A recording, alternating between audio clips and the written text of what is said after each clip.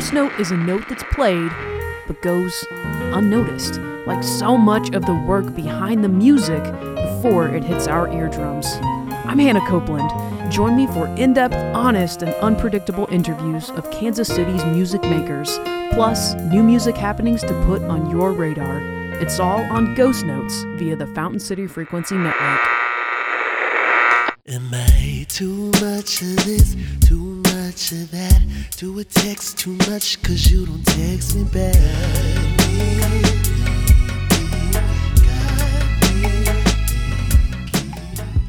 Do I say enough?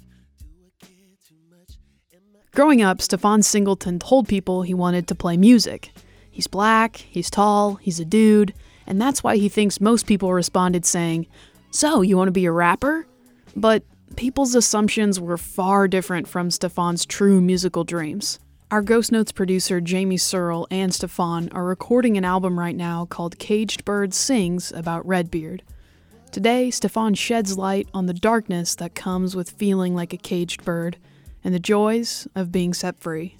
This is Ghost Notes. To be so damn unworthy. So let's just start from the very beginning. Tell me about the music you were surrounded by growing up. Gosh, it was so much old school soul, R&B. So a lot of Isley Brothers, also Patti LaBelle, these awful LSG, Keith Sweat records and R. Kelly records that my mom just loved to play all the time. All kinds of music, and it was always on. And it was really great to have such differing elements of those genres and artists surrounding me so I could hear different voices and vocals. And it was really great to spend most of my time growing up around my mom and my grandma because I was really exposed to a lot more female voices. You know, I got to hear a lot of Mary J. Blige. I got to hear a lot of powerful women sing. And to me, they were doing more with their voices than the men that I had heard were doing. And I found that so intriguing and so powerful.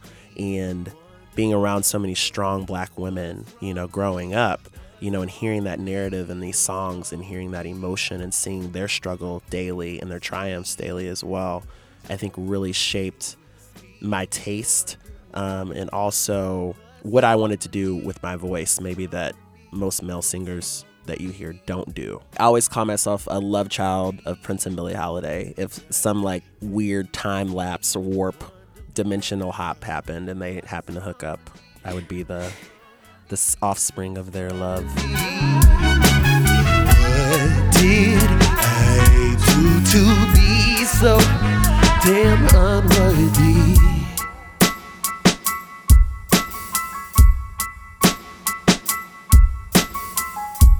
Who did you live with growing up? I lived with my mom. My dad was in the house as well, but didn't really have the strongest relationship with him. And so I grew up actually in Wyandotte County and went to all the Wyandotte County like Catholic schools growing up. I was a Catholic schoolboy my whole life and really observed so many incredible trials and tribulations, you know. What trials and tribulations? I just think like the normal stuff that anyone has, you know, like financial struggles, you know, like Wyandotte County is run down, you know, to say the least. I think it's getting a lot better, but I know growing up as a kid, I would always have friends that lived over in Johnson County or lived in Leawood or Cedar Creek, and I would see these houses and I would just be like, oh my goodness, like, does this really exist? You know, like I have like a messed up looking bathroom that just happens to work, and like my kitchen is a little patched up, you know, but we made do with what we had, and that's what you had to do. And so I want to make something of myself and hopefully make more opportunity for people in Wyandotte County, you know, with music. I mean, that was always something I never really had the opportunities that I really wanted to have. You began singing in your church choir at age 5 or 6. How long did you sing in the church choir? I sang in the church choir probably a little bit through high school. And how often were you going to church? gosh. I guess you're in Catholic school, so multiple Well, times. Listen, yes. So, so at school, you go at least once a week during the week. And then we went every Sunday. My grandmother is like the most incredible woman in the universe, besides my mom. And is so devout, as far as Catholicism goes. And that wasn't, I don't think, always super easy for me, being black, being gay. It was a really hard, a hard fit. And I definitely felt some of that devotion, and I definitely felt some of that community, but I never really necessarily felt like everything was always right. Does that play into your music today? Yeah, totally. I was always, like I said, kind of a quiet kid that felt things and observed things, but never really felt like I fit in or that I really had a place. I had all of these feelings that either someone said were wrong or disordered, or I had all of these feelings that I was encouraged not to show as a black man, like you're supposed to be strong and tough and you're not supposed to be a wimp. You're not supposed to cry. I heard that a lot from my dad's side of the family and even my dad sometimes. And that was really crappy, So I think a lot of like the angst and the emotion and the tears and all of it, comes from that. When you were growing up and you told people you wanted to play music, people would ask you if you wanted to be a rapper. Yeah. And I was like, why?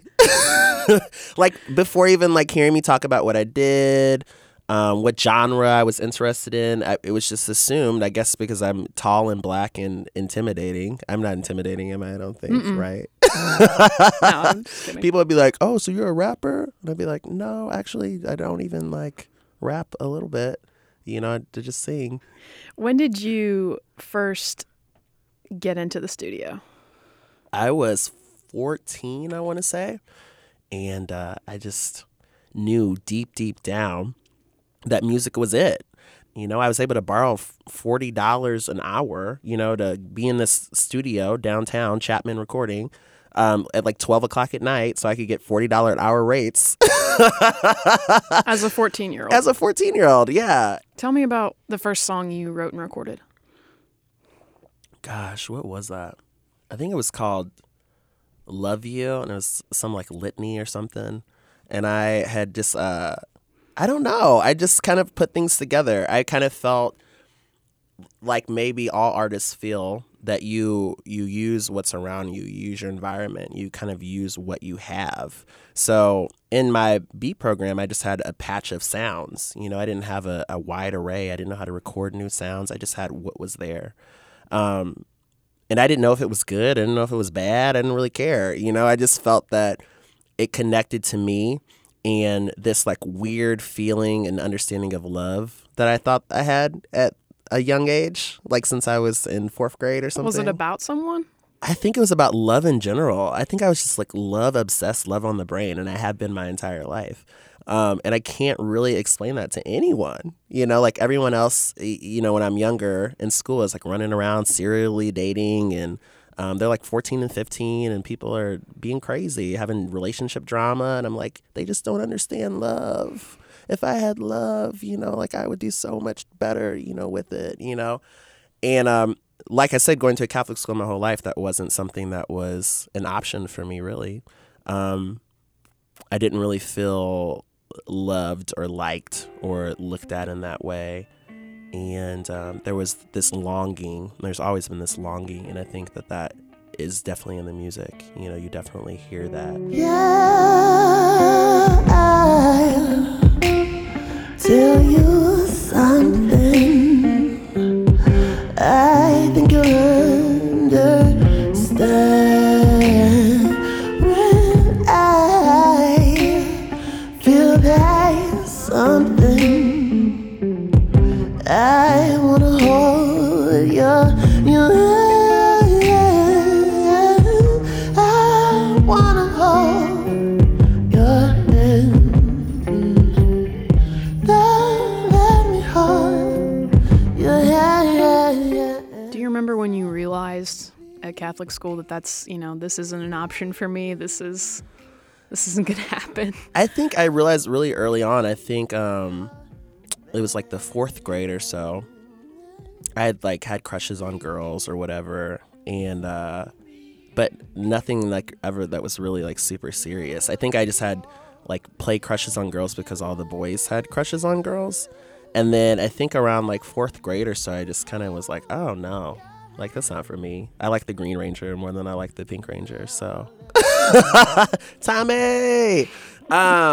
So yeah, I kind of exhibited behaviors too that people kind of like pointed out. Like I would want to like play the Pink Ranger, or I'd be the Black Ranger too. I didn't really care, but like I thought the Pink Ranger was really cool. Or I liked Storm and the X-Men maybe more than I liked Wolverine.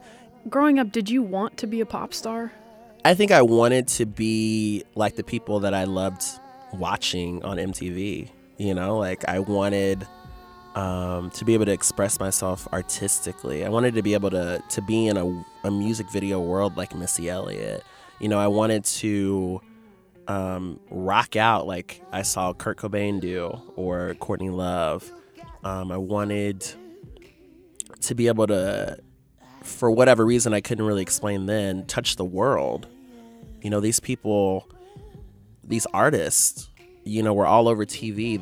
They were on CBS, they were on NBC, they were everywhere. I saw how Michael Jackson affected every single person in the world. It didn't matter who you were. My dad was obsessed with Michael Jackson. So there would be times like year after year, he would just pop in this Michael Jackson video and he would talk about how great Michael was, and he would scream and yell at the TV. And I was like, gosh, that's amazing. If I can make someone feel that, and not be so invisible, or not feel so invisible like, I felt sometimes in my life, and really shine through and be able to express myself. And the only way I could do that was through music.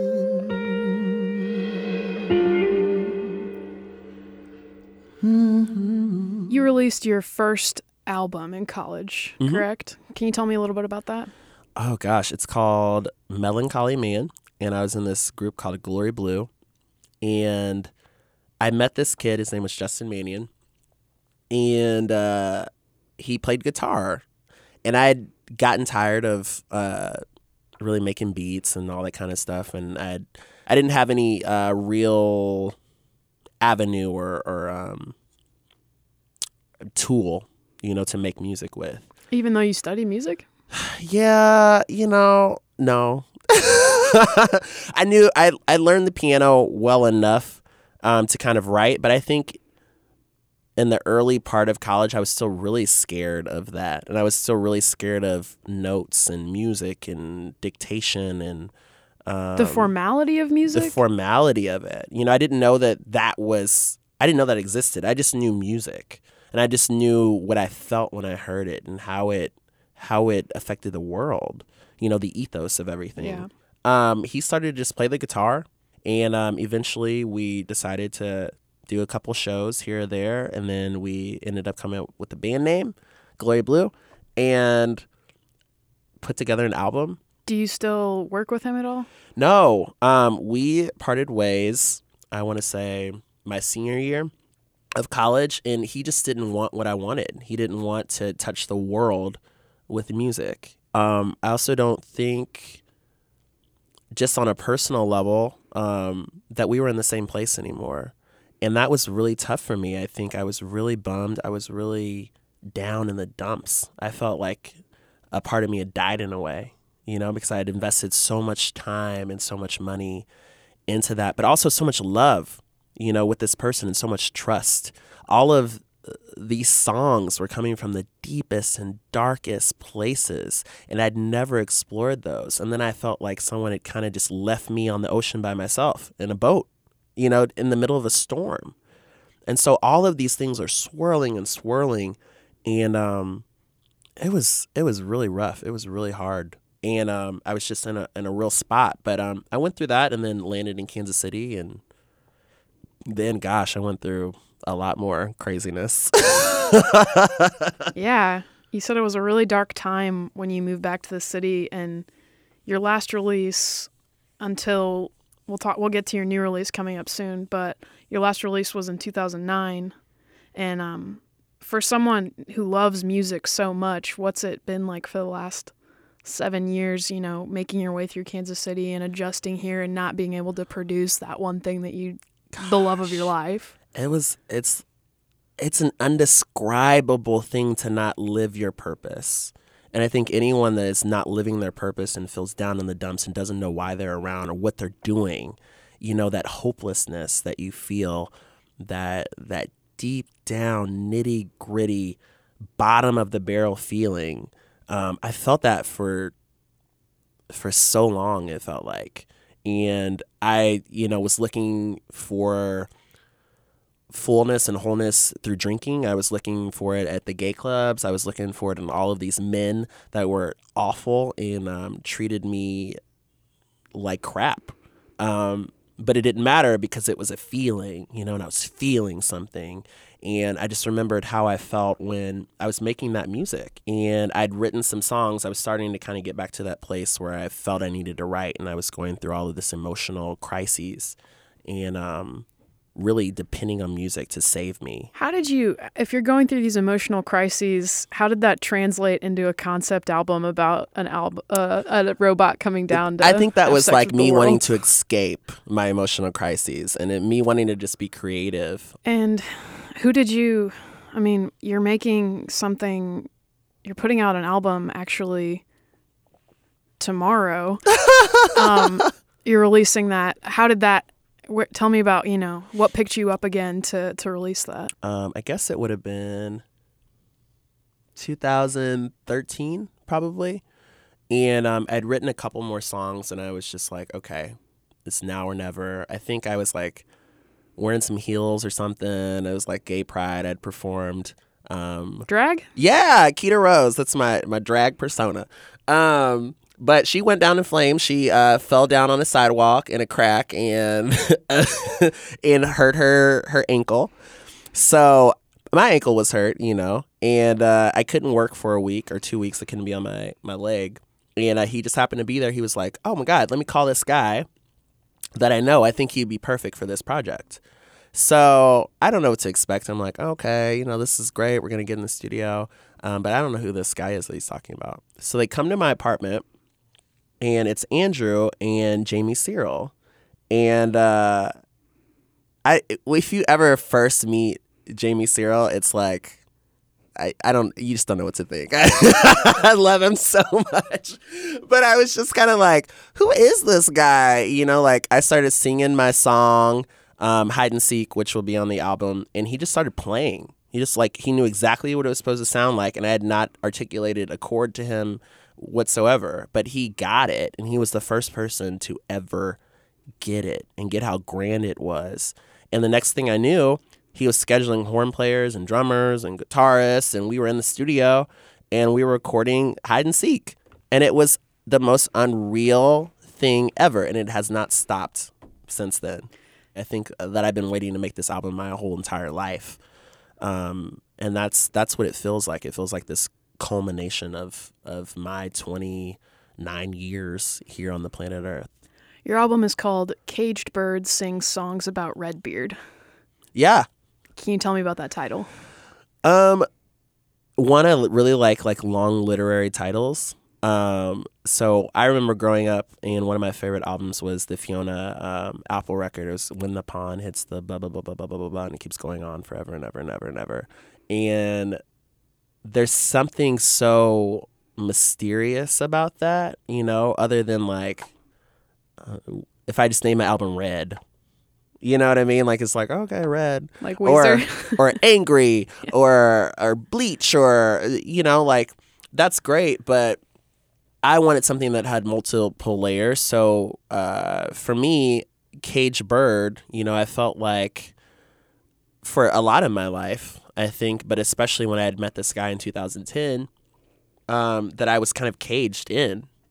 And he, you know, either neglected me, and I kind of go to this imagery of a pirate, in like a parrot in a cage.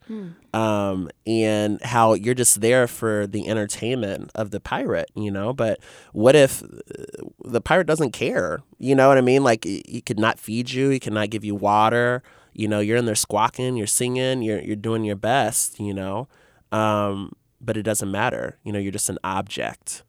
And also, if the door is open, right? I was in a place where I could have stepped away from this man so many times, but the addiction of lust and the want for love and that longing keeps you there. And the door is open. You can go at any time, but you're still there. So when I say caged bird, I'm not saying that I'm a victim by any means. What I'm saying is that sometimes in love, in life, we cage ourselves even. And, I think Redbeard, too, is not necessarily just about one man. I think it's about multiple men that I've met my entire life. It's about multiple situations. I think that it's easier for listeners and easier for people to gravitate towards something that is more one-dimensional or that has a character to it. So being able to take all those layers and then infuse them into these characters, a caged bird and a man named Redbeard, I think helps people a little bit more than the story of my life, like my soap opera of 29 years, and that's what this is, man. It's about love, and it's about the abusive love that we go through, and also that we do to each other. I think it's just for the world. It's for anyone that feels like they're not understood when they love somebody. I want to be the voice that says it's okay, feel it. If I can say this out loud in this song, if I can be this dark, then you're going to be okay. You know what I mean? I want people to feel okay, and I want them to feel like they're speaking through me, like their voices matter.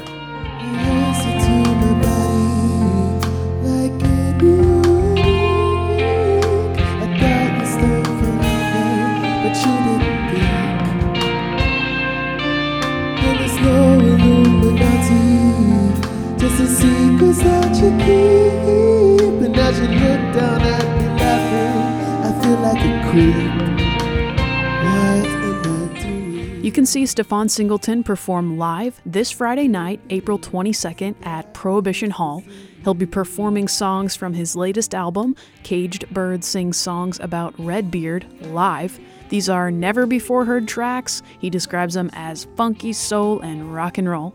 Storm, Kansas City's own hip-hop MC, who has a ton of stage charisma, spunk, and poignant lyrics, is showing a documentary about her live performances April 23rd from 7 to 9 at the UMKC Student Union Theater. It's a free event. It's a good chance to meet Storm and learn about what it's like going through the process of making a documentary about your own work and what it's like setting up so many live shows, which is completely necessary if you're going to make it as a musician. On April 29th, we have one of my favorite kinds of shows, a house show, featuring Little Big Bangs from St. Louis and local rockers, Scammers, and Schwervon. Schwervon has an exclamation point at the end of their name, plus the local, new, apparently hottest dance sensation, Toad Tartare, whose music is so hot you can't put it on the web yet. It might burn it up. If you'd like an invite to this show, you have to send us an email at ghostnotespodcast@gmail.com. Finally, I'm going to close out our musical forecast with the biggest event, which I hope you've heard of. It's called Middle of the Map Fest on April 27th through May 7th. There's more than 100 bands from all over America and Kansas City.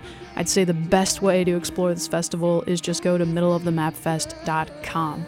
Ghost Notes is recorded at the studios of KCUR 89.3 and produced by Matt Hodap, Jamie Searle, and myself, Hannah Copeland. Our website, FountainCityFrequency.com, was designed by Matthew Sullivan. Go to FountainCityFrequency.com to see links to all of these events and check out our other podcasts, Paris of the Plains and Archiver. Our next episode comes out on May 5th with Mikhail Shapiro. If you have any suggestions for us, comments, or to promote your show, send us an email to ghostnotespodcast@gmail.com.